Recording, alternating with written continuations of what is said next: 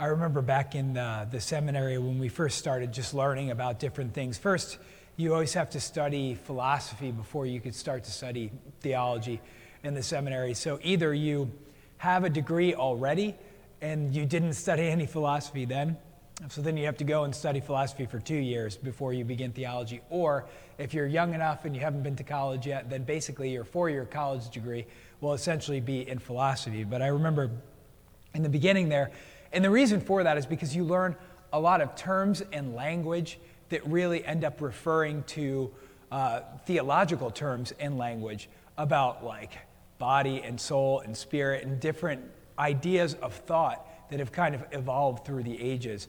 And so one of the first things I remember that we learned about was what would be called, we are hylomorphic beings.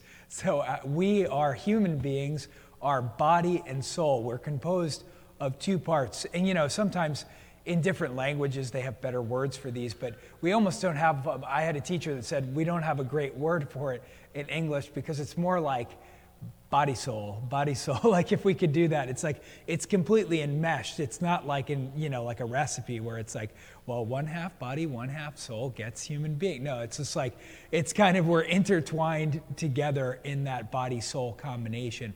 And that's what, you know, is happening today in the gospel, is there's this admonition, this explaining to Nicodemus that because we are body and soul, that we're born of the flesh, but we also have to be born of the Spirit. So, you know, we're baptized, you know, we're born into this world and then we're baptized, but the Spirit is also something that's necessary. And so one of the battles between a lot of the heresies in the early church have been between like body and soul. So many people had struggles with this, that they would say that like, oh, well, they're kind of in opposition to each other. Like, you know, it's like body, bad, soul, good. You know, like all of these different ideas come out there in other different types of religions, like this dualism that's out there in the world. But that's not true. God created good things. So creation in and of itself is good. Our bodies are created good. You know, could we do all kinds of manner of evil through our body? Of course we can. But it is created good in the first place. And we need to receive the Spirit and really understand that marriage between our body and the soul so that we can actually be disposed to the things that we cannot see.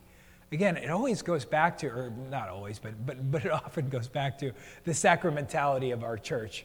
The fact that, again, a sacrament is a visible sign of an invisible reality. So we're walking around as these visible things, as these human things. Like I've said before, in 1 Corinthians 6:19, it says that we're a temple of the Holy Spirit.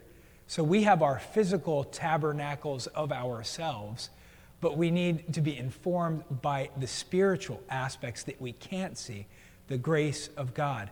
Again, even what we consume in the Eucharist, something that we can't see, but we consume, and it lives inside of us. So our whole life on earth is that preparation for heaven. So how do we make sure that the Spirit is actually in us, so that and that we're not doing so many sinful things through our body that we're essentially like blocking the Spirit from being active in us at all. And so that's one of the big goals that we have today, and that's what we wait for. So at this point, now that the resurrection is here, now that Jesus has risen, we hear the Acts of the Apostles and a lot of the things of the early church, and now we wait for Pentecost, when the disciples were given the Holy Spirit. And, you know, and this is what the kids who are preparing for confirmation are awaiting as well, to receive a gift of the Spirit, because the Lord knows that we need both of these things to be able to function so that we can be oriented towards heaven, ultimately. If there was no heaven, then maybe we wouldn't need a Spirit. But there is a heaven, so we do need a Spirit to be oriented towards it. And so that's our goal. God bless you all.